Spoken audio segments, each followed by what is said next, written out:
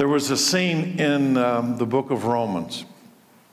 I was doing a Bible study one day, and I'm in Romans chapter 9, and I'm in a specific verse. And I would like to say it intrigued me, but honestly, it shocked me.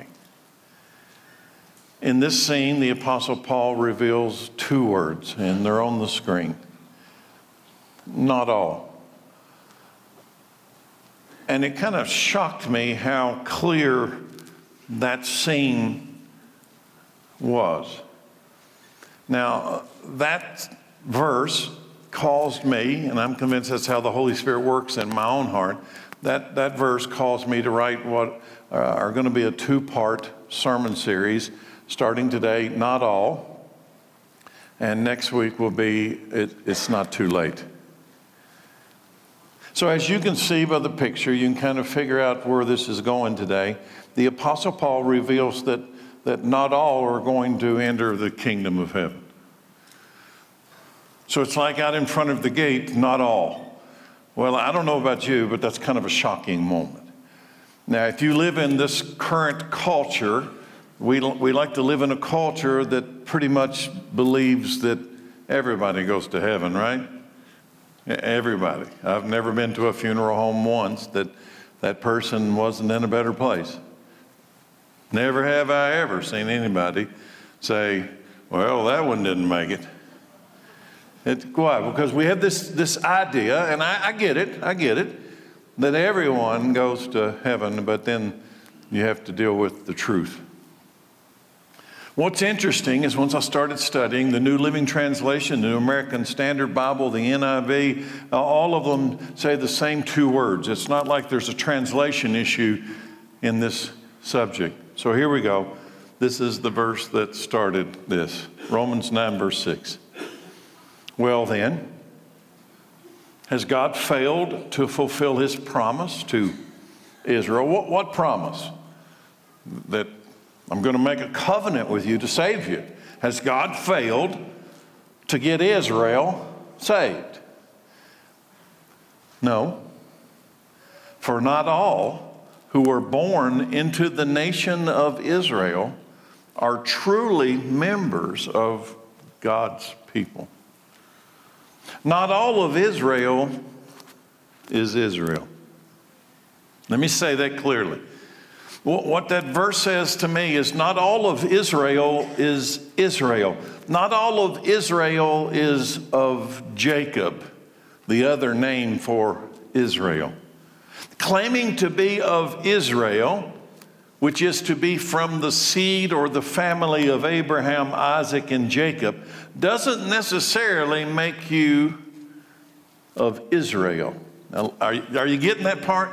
The whole concept of Israel means that you came out of Israel. Israel's other name is Jacob. Jacob was the son of Isaac, who's the son of Abraham. So the idea that not all of Israel is Israel, or not all who are born of the nation of Israel are truly members of God's people called Israel, means that you're not all the children of the promise. Claiming, here's the foundation, claiming to be a child of the promise doesn't necessarily make you a child of the promise. God makes this statement clear for Israel, the Jewish people. But what about the church? What about the church? One thing that's become very clear to me throughout this past 25 years when I've been in personal Bible study, very deep personal Bible study, is this. God used the people of Israel to reveal his glory, his truth, his purpose in the Old Testament. So how would you ever know who God was in the Old Testament? Through Israel, through the Jewish people. He revealed his glory, his power, his purpose, everything. Through the Jewish people, he revealed himself to the world. That was his plan. But what about now? Now, since the time of Jesus Christ, God has done what? He has used the church to reveal his glory, his truth, and his purpose. That's why he says, you're the light of the world. Well, actually, he's the light, but he's the light in us that shines into the world, revealing who he is to the world in this church age. The New Testament or the new covenant, which is what the word testament means, clearly reveals what I just read to you. Not all Israel will be saved, even though they are the very ones that God revealed himself to and through. Are you getting it? In the New Testament, I just read a verse, and I'm going to show you it's not just one verse, where God clearly communicates that all of Israel isn't going to be saved, even though they were the very ones through which he revealed himself to and revealed himself through so the world would know him. This salvation of God does not come from a natural birth, which is how many of Israel have connected themselves to Abraham, through a human lineage. I'm Jewish, for example, I'm Jewish because my father was Jewish, or my lineage is Jewish. One thing becomes very clear, this of Israel, from God's perspective, is not about your natural birth, your human lineage, your family connection. The Apostle John makes that clear, that natural birth cannot save us. On the last day, what's going to save us? Your natural birth, your family lineage? No, it's not going to work. How do I know that? In John chapter 1, verse 10, this is in the New Testament. John says, he, Jesus, came into the very world he created, but the world didn't recognize him. He came to his own people. Now Jesus is Jewish, right? He came to his own people, which means he came to the Jewish people. And even they rejected him. But to all who believed and accepted him, he gave the right to become what God wanted Israel to become. To all who received him, he gives the right to become the children of God. They are reborn. Not from a physical birth, which tells you what? The physical birth won't get you through that gate. Not with a physical birth resulting from human passion or plan, but a birth that supernaturally comes from God. Natural birth into the lineage of Abraham doesn't make you a child of the promise. It won't save you on the last day. Natural birth, your family tree, your daddy's daddy's daddy's daddy's daddy, won't get you into heaven. That's why Jesus says we must be born again. To become a child of the promise, we must be born again. Why? Because let's go back to that verse. No, for not all who are born into the nation of Israel are truly members of God's people. This truth was declared by the prophet Isaiah in the Old Testament. What truth? Not all. It's declared by the prophet Isaiah in the Old Testament, and it's repeated and quoted by the Apostle Paul in the New Testament. In Romans 9:27, here's the Apostle Paul writing to the Gentile church. And concerning Israel, Isaiah, the prophet, cried out, though the people of Israel are as numerous as the sands of the seashore. That's a lot of people. Only a remnant will be saved. For the Lord will carry out his sentence upon the earth quickly and with finality. Paul wrote that, quoting Isaiah in the church age, that not all of Israel is going to be saved. Not all are going to make it. Only a remnant are going to make it. And by the way, that's the same chapter, what I just read, that's the same chapter where he says, not all who are born into the nation of Israel are truly members of God's people. Same chapter. Now, some of you might wonder why I make such a big deal about this in a Gentile church today. Why would I preach a sermon about the fact that not all of Israel is Israel? Not all the Jewish people are going to make it into the promised land called heaven. Now, why would I bring that up here today? Here's why. If not all of Israel is truly members of Abraham's family, What about the church? That's why that verse shocks me. It sobers me. What is it that makes the people members of Abraham's family? If it's not your birth lineage, your natural birth, if it's not that, then what is it that makes you Abraham's family, children of the promise, children of God, those who are going to be saved on the last day? Then what is it?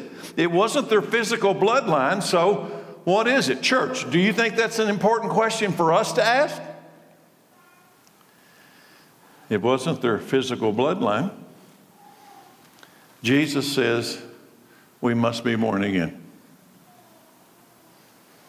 It's not optional.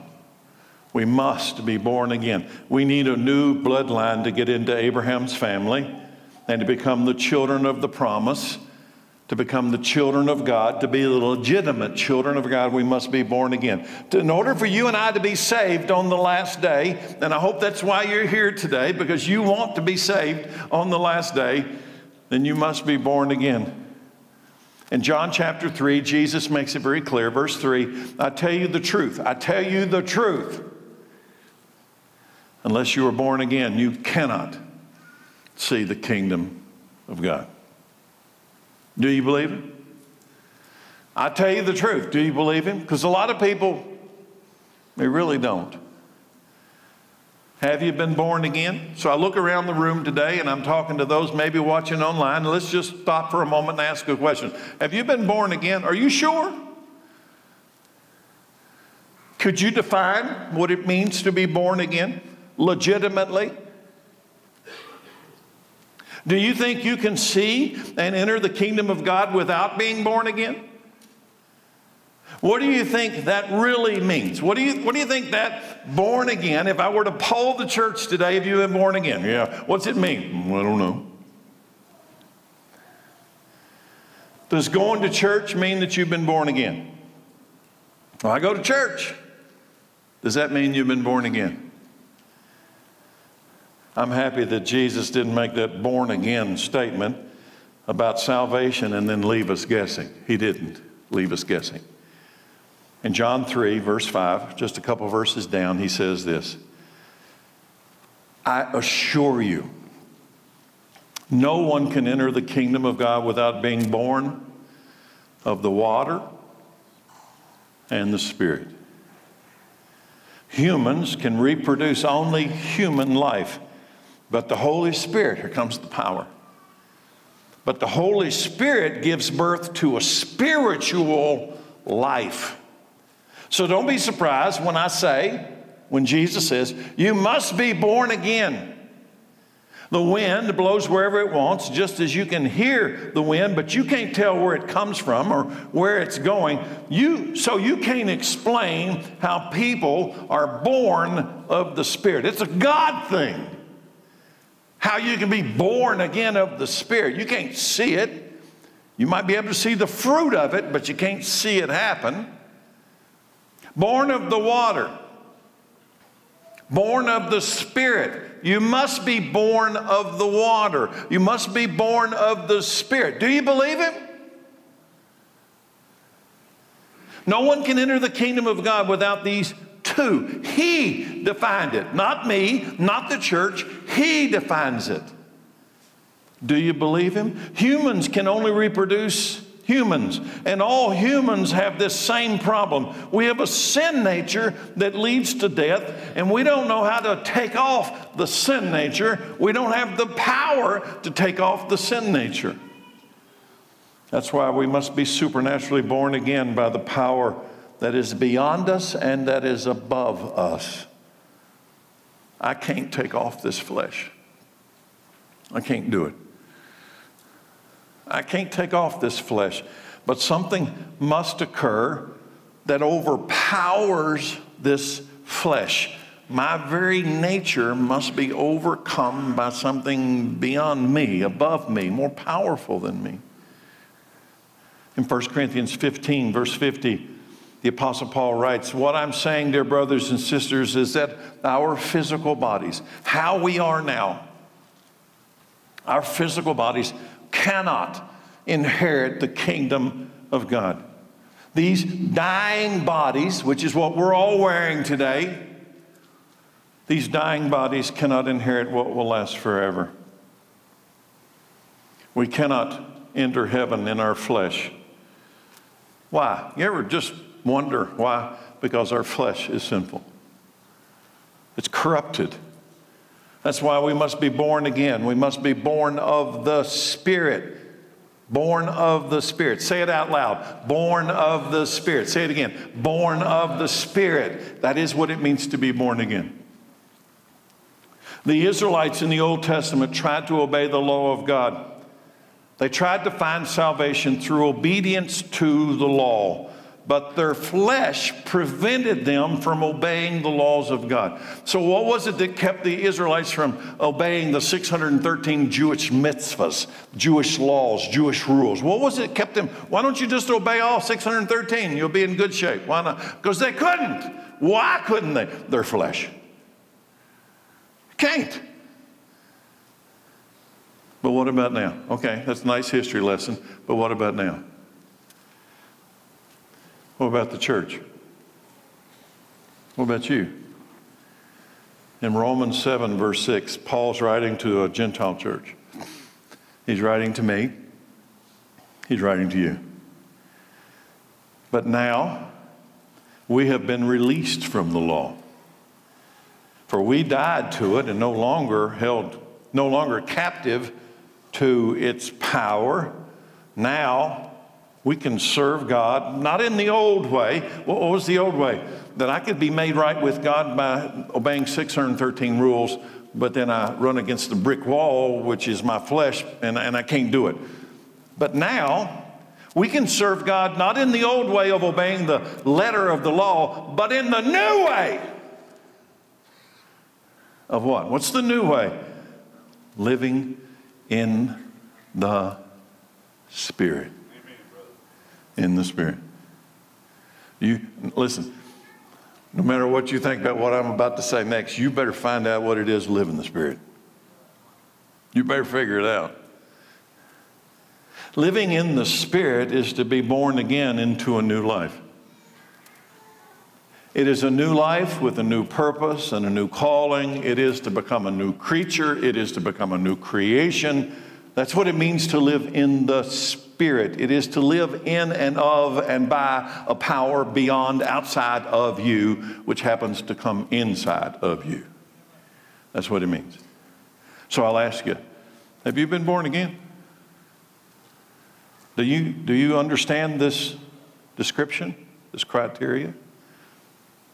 In 2 Corinthians 5:17, this means that anyone who belongs to Christ has become a new person. Some English translations say a new creature. Some say a new creation. The old life, the old you is gone. The new life has begun. Born again means the first you is no longer here.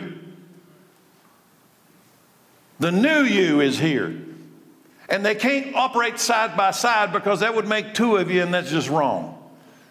So the old you has passed away, and the new you, under the authority of the Spirit, has now come and lives with a new purpose, a new creation, a new power.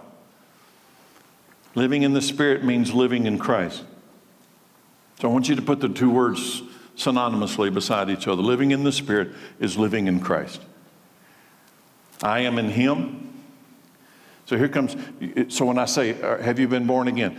I am in Him and He is in me. I am in Him. So we began the journey as two separate people, but when I was born again, the two became one. That's the bride of Christ, and the two shall become one. I am in Him and He is in me. We have become one. That's what it is to be born of the Spirit. This gives me, are you ready? This gives me the power to overcome the flesh. That doesn't mean I will always overcome the flesh, but I will always have the power to overcome the flesh. Not because of me. I never had the power to overcome the flesh, but Christ in me. This is the only way, church. Here's the point of today's message. This is the only way to enter the kingdom of God, through the Spirit of Christ living in me. It's the only way. It's not some way, a nice way, an optional way, the best way. It's the only way.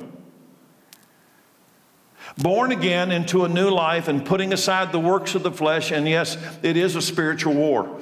It's not easy.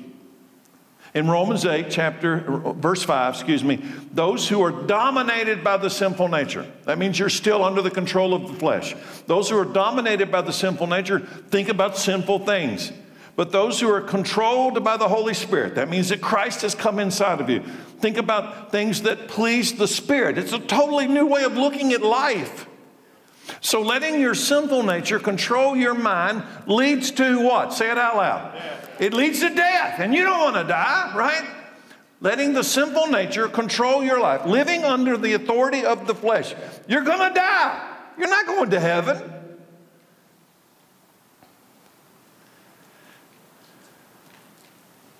But letting the Spirit control your mind leads to life and peace. For the sinful nature is always hostile toward God. There's that spiritual war. The sinful nature is always hostile to God. It never did obey God's laws, and it never will. That's why those who are still under the control of the sinful nature will never please God. You can't. That's why that was Romans 8. And we began with Romans 9 today and the revelation that not all Israel is Israel. Now, with all of that background, I needed to do that to tell you what I really want to tell you today. Here we go. Romans 9, verse 1. With Christ as my witness, I speak with utter truthfulness. This is Paul writing a Gentile church, okay? That's us. With Christ as my witness, I now speak with utter truthfulness. My conscience and the Holy Spirit confirm it. My heart is filled with bitter sorrow and unending grief. Why is Paul so tore up? My heart is filled with bitter sorrow, unending grief for my people, my Jewish brothers and sisters. Oh, Paul's a Jew, and he's tore up about his fellow Jewish brothers and sisters. Why? I would be willing to be forever cursed. Ooh, that's a deep one. I would be willing to be forever cursed, cut off from Christ, if that would save them. What's he saying? He knows. He knows many of them are lost. They, the Jewish people, they are the people of Israel, chosen to be God's adopted children. God revealed his glory to them. He made covenants with them, and he gave them the law. He gave them the privilege of worshiping him and receiving his wonderful promises. Abraham, Isaac, and Jacob are their ancestors, and Christ himself was an Israelite as far as his human nature is concerned. And he is God, the one who rules over everything and is worthy of eternal praise. Amen. Not all. You think Paul didn't know? That's why he's tore up. Not all. Can you hear his bitter sorrow in those words? Not all are going to make it. Israel, chosen to be God's adopted children. They are Paul's Jewish brothers and sisters. Israel, the people called by God through which he would reveal his glory, through which he would reveal his word. But not all are going to make it. Israel, the people that God entered into a covenant with. Israel, the people that God gave the law of Moses to. Israel, the people that God gave the privilege of worshiping and knowing him. Israel, the people who received the wonderful promises of God in supernatural ways. And yet, in the middle of all of that, you know what Paul knows? Because you're going to know it too. In the middle of all of that, not all will be saved. That's why that verse shook me. That's why that verse shakes me, even now. Not all Israel is Israel. Does that get your attention? It does me, because the very next verse in Romans 9 is this. This is the next verse. Well then, has God failed to fulfill his promise to Israel? No. For not all who were born into the nation of Israel are truly members of God's people. Being descendants of Abraham doesn't make them truly Abraham's children. For the scriptures say, Isaac is the son through whom your descendants will be counted, though Abraham had other children too. This means that Abraham's physical descendants are not necessarily children of God. Only. There's that not all. Only the children of the promise are considered to be Abraham's children. Right? So let's get this part before we move on. Only the children of the promise are considered to be Abraham's children. For God had promised, I will return about this time next year, and Sarah will have a son, and that would be Isaac, and that would be Jacob, and there we would go. If God said not all to Israel, what do you think he would say to the church? Huh? If God said not all to Israel, what do you think he would say to the church? Maybe I should reword the question. What was it that made Israel Israel? What was it that made them the children of the promise? That's what we ought to find out. What is it that makes the church the church? This would be an urgent question that requires an urgent truth. Because what? This is life and death. This is this. This is this. What is it that makes the church the church? This is this. What made Israel, Israel? And what makes the church the church? Listen carefully. Listen really carefully. Israel will be saved. Those who are truly Israel will be saved. Do you get what I'm saying? Well, let me come to the New Testament. The church will be saved.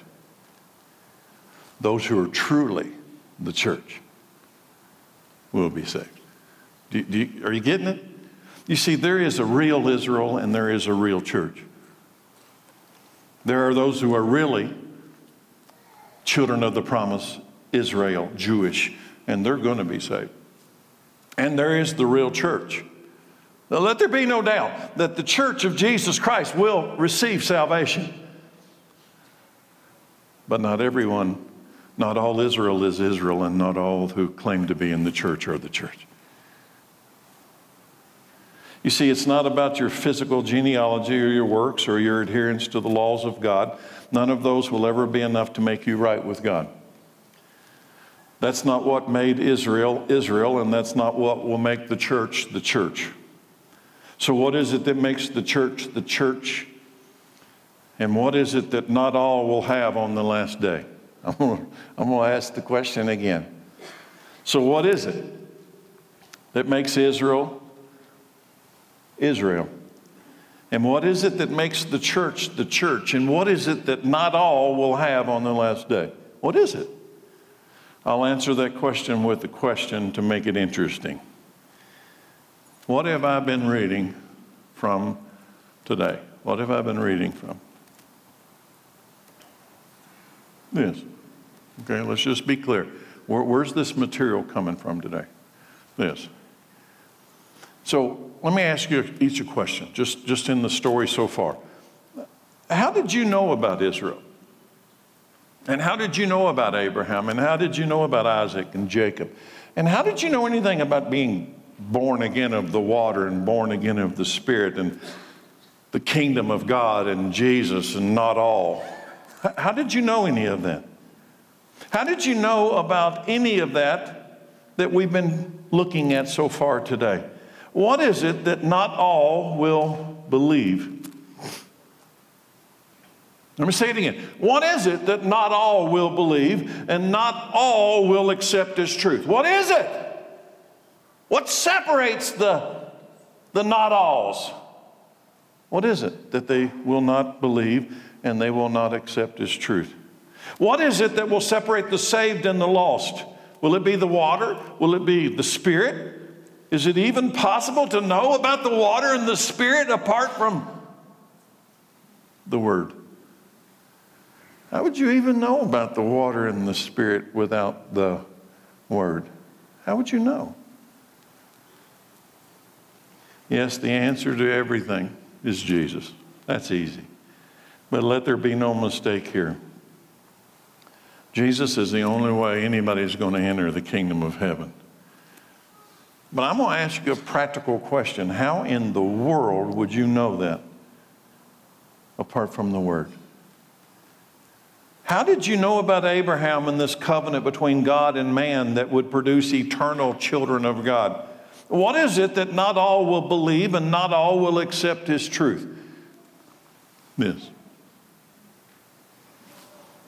The more I study, the more I allow the Holy Spirit to work in my life, the more the truth becomes this simple. What is it that not all will receive and not all will believe? What is it? This. This.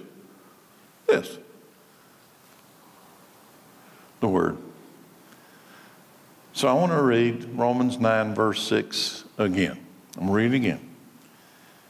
Well then, has God failed to fulfill His promise to Israel? No. For not all who are born into the nation of Israel are truly members of God's people. Being descendants of Abraham doesn't make them truly Abraham's children. Go back. Oh, you moved it about the time I got here. For the scriptures, next one. Come on. For the scriptures, I was too slow. For the scriptures, why does he put that in there? What's he drawing as the foundation of the truth? The foundation of it all. For the scriptures say. Where's the authority? Where's God speaking and communicating that not all? And what is it not that not all will believe and not all will receive? For the scriptures say, what? Isaac is the son through whom your descendants will be counted. Though Abraham had other children too. This means that Abraham's physical descendants are not necessarily children of God. Only the children of the promise are considered to be Abraham's children. For the scriptures say, this is how we know about not all. For the scriptures say, do you understand what that is saying in that verse? It is holding up the absolute authority of Scripture. So here's an example. Let me give you an example of trying to communicate the authority of Scripture. The Scriptures reveal that King David was a man after God's own heart. All right? So hopefully you've been in Sunday school class, you've been in a Bible study, and it's always clear that King David, what made King David special to God is that he was a man that was in the pursuit, the constant pursuit of God's heart. God's heart, and not only was he in the pursuit of God's heart, he was willing to do anything that the Word of God was revealed to him. This was how God measured faith. God measured faith by someone pursuing God's Word and receiving God's Word and obeying God's Word. You hear it, you believe it, you receive it, you obey it. God measures faith with that circle. And David was a man of faith. Abraham's a man of faith. And because of that, this is what King David wrote. And it should convict every person here today. This is King David, okay? He's a messianic preview of the future King of Kings, Jesus, okay? And here's what he writes in Psalms 19:7.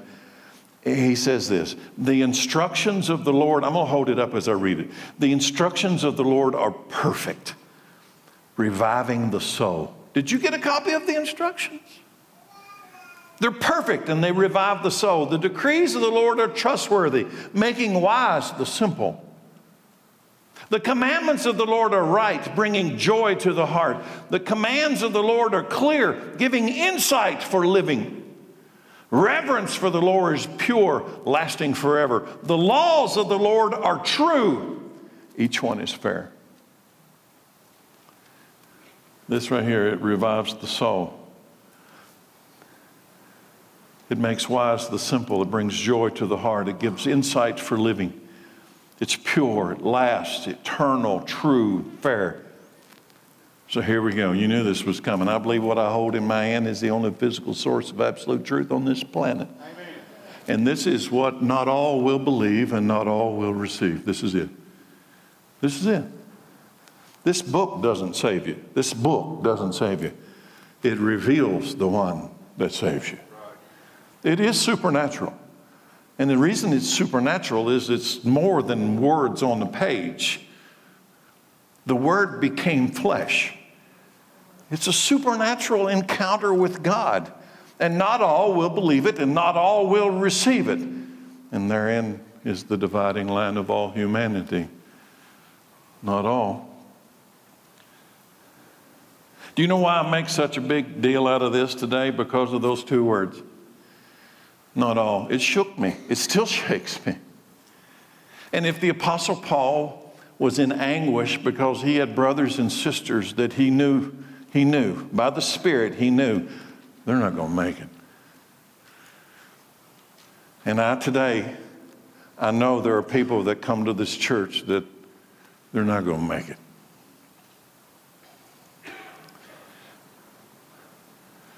Unless somebody tells them the truth. And they receive the truth. Not all will enter the kingdom of heaven. If not all applied to blessed Israel. Listen, church.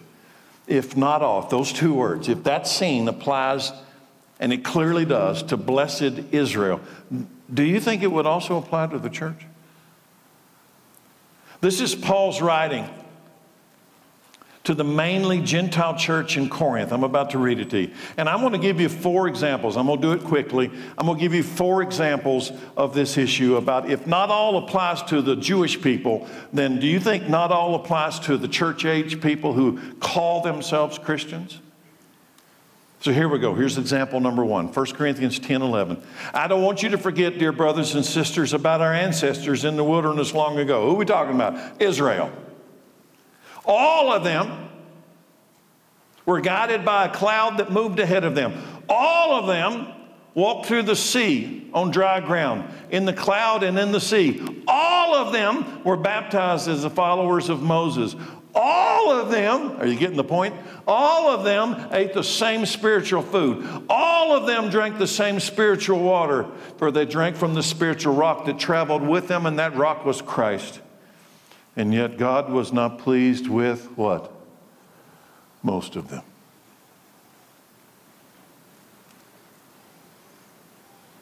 There's a whole lot of all of them. And then he follows it with most of them. God was not pleased with most of them. What do you do? And their bodies were scattered in the wilderness. These things happened as a warning to us. Who's he writing this to? The church. These things happened as a warning to us. Do you get the warning? I do. I get it. I do. That's why that verse shakes me. These things are written as a warning to us so that we would not do what they did. We would not crave evil things as they did or worship idols as some of them did. As the scriptures say, here comes the authority again, as the scriptures say, the people celebrated with feasting and drinking, and they indulged in pagan revelry. And we must not engage in sexual immorality as some of them did, causing 23,000 of them to die in one day. Nor should we put Christ to the test, as some of them did, and they died from snake bites. And don't grumble if some of them did. If grumbling were the standard, I wonder what our attendance would be today. And don't grumble as some of them did, and they were destroyed by the angel of death. These things happened to them as what? As examples for us. They were written down to warn us who live at the end of the age. So here comes the question. I'm going to give you 3 more examples. Do you think everybody who calls themselves a Christian is going to go to heaven? Do you think everybody who attends church is going to go to heaven? Not all. Number 2. Here's a second example. Hebrews 12:25. Be careful that you do not refuse to listen to the one who is speaking. For if the people of Israel did not escape, if Israel did not escape when they refused to listen to Moses, their earthly messenger, we will certainly not escape if we reject the one who speaks to us from heaven. The Word became flesh. When God spoke from Mount Sinai, his voice shook the earth, but now he makes another promise. Once again, I will shake not only the earth, but the heavens also. This means that all of creation will be shaken, so that only unshakable things will remain. And since we are receiving a kingdom that is unshakable, let us be thankful and please God by worshiping with holy fear and awe. For our God is a devouring fire. Do you think everyone who calls themselves a Christian is going to be in heaven? Not all. Third example, Hebrews 3:15. Remember what it says today. When you hear his voice, don't harden your heart as Israel did. Don't do what they did. Today, when you hear his voice, don't harden your heart as Israel did when they rebelled. And who was it who rebelled against God? Even though they heard the voice, they heard his voice, wasn't it the people Moses led out of Egypt? And who made God angry for 40 years? Wasn't it the people who sinned, whose corpses were left in the wilderness? And to whom was God speaking when he took an oath that they will never enter his rest? Who's he talking to? Pagans? He's talking to Israel.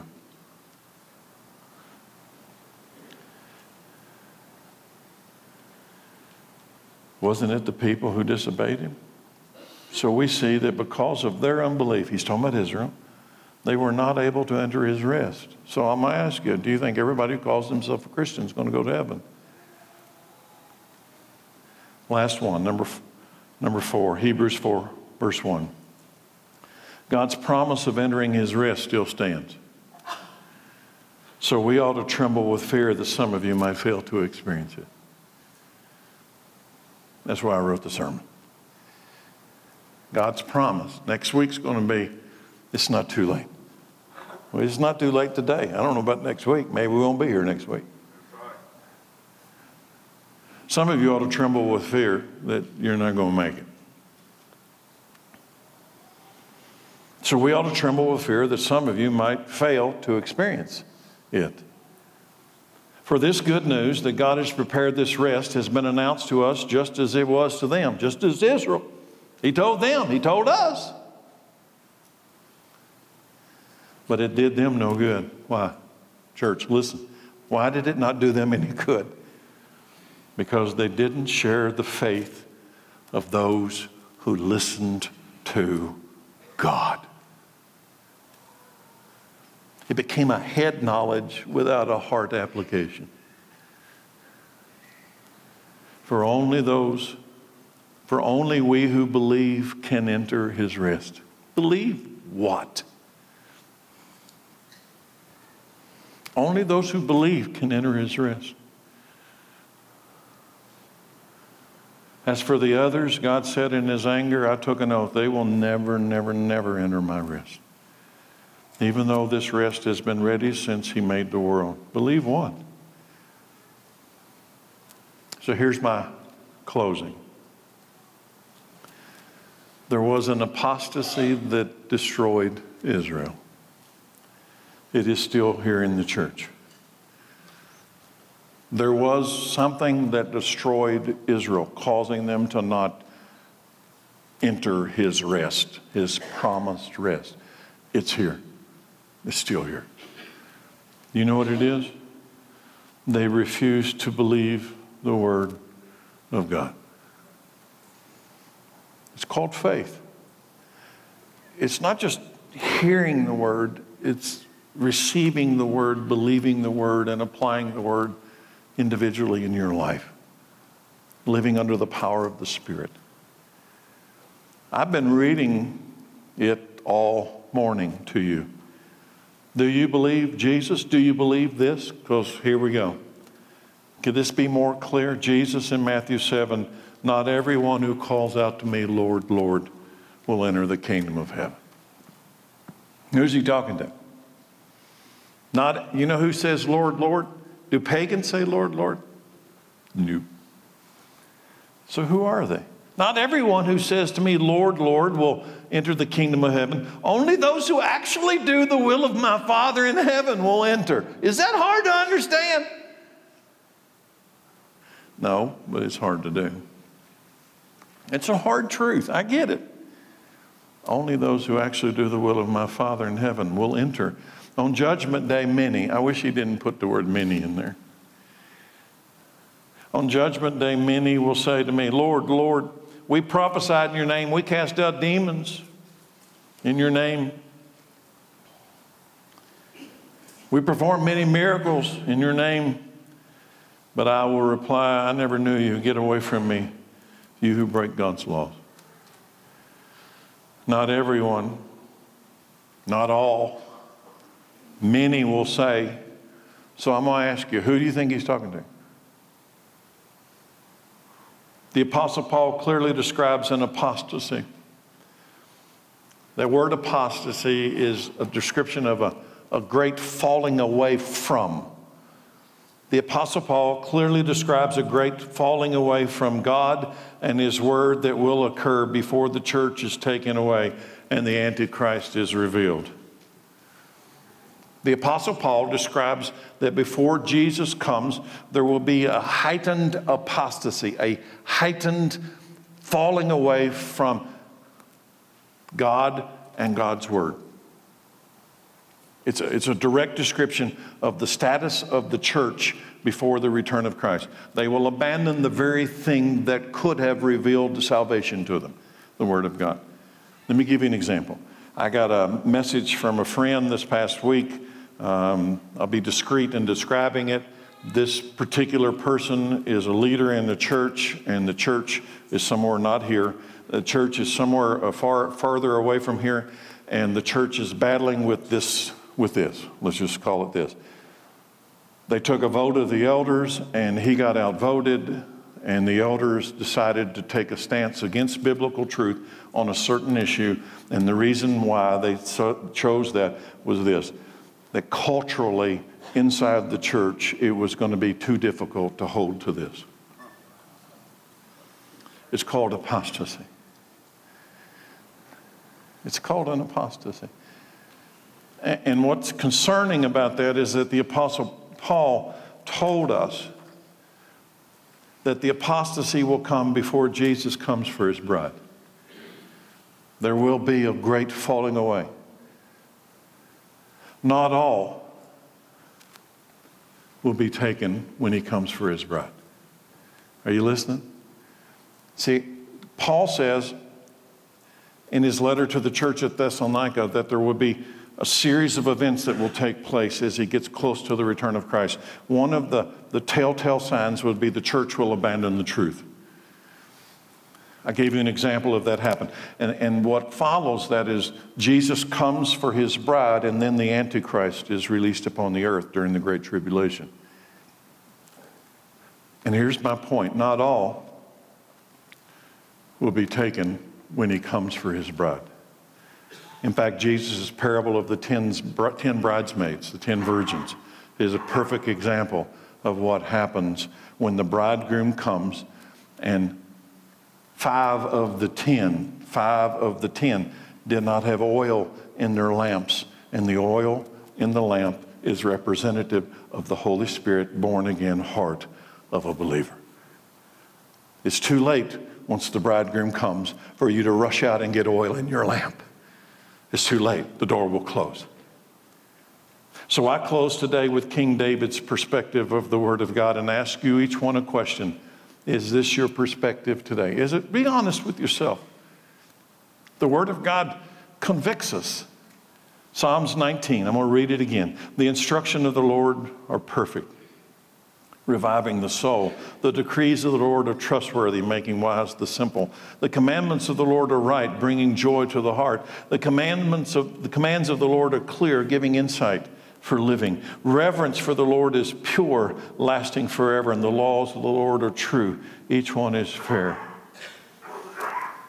The Word of God has been revealed. The truth of God has been revealed today.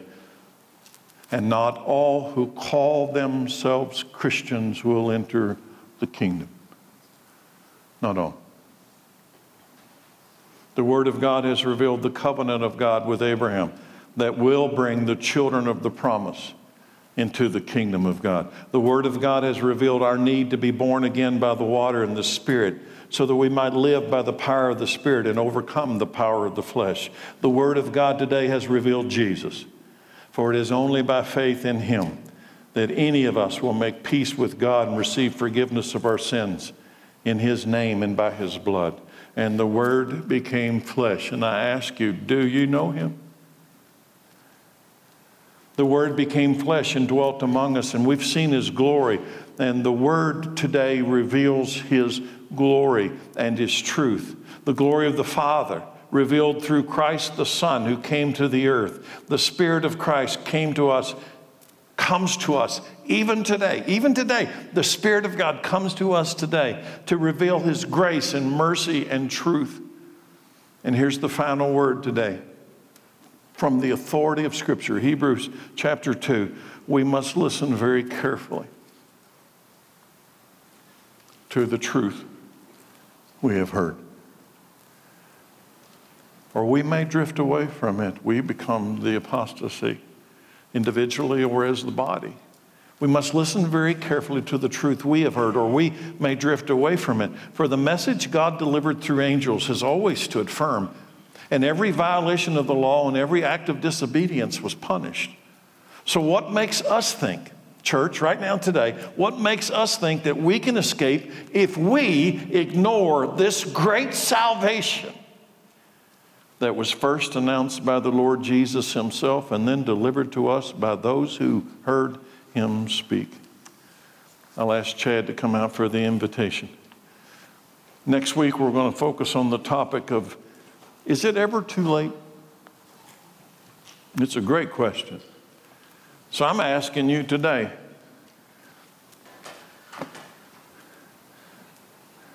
is there oil in your lamp? There is an apostasy taking hold in our land. Churches after churches after churches are falling away from the very source of truth itself, which is a sign of the soon return of Christ. Who knows when He'll come? But let's just hypothetically say the bridegroom is about to come for his bride. The real church will be saved. Real Israel will be saved. And what makes the real church and real Israel saved is that they are legitimately the children of God. Calling yourself a child of God does not make you a child of God. It's when He calls you His child. And He calls you His child when His Son takes residence in your heart. Do you have oil in your lamp? Yes or no? We offer an invitation today. It's not my invitation. It's not the church's invitation. It's the invitation of Jesus Christ for you to get real in your faith. Father, I pray for your Holy Spirit to open our eyes, our ears, our hearts. These are desperate times, urgent times, for not all will enter the kingdom. Only those who have been born by the Spirit, born of the water and the Spirit. So, Father, move among us today in truth and power and authority in Jesus' name. And amen. Let's stand. The invitation's over.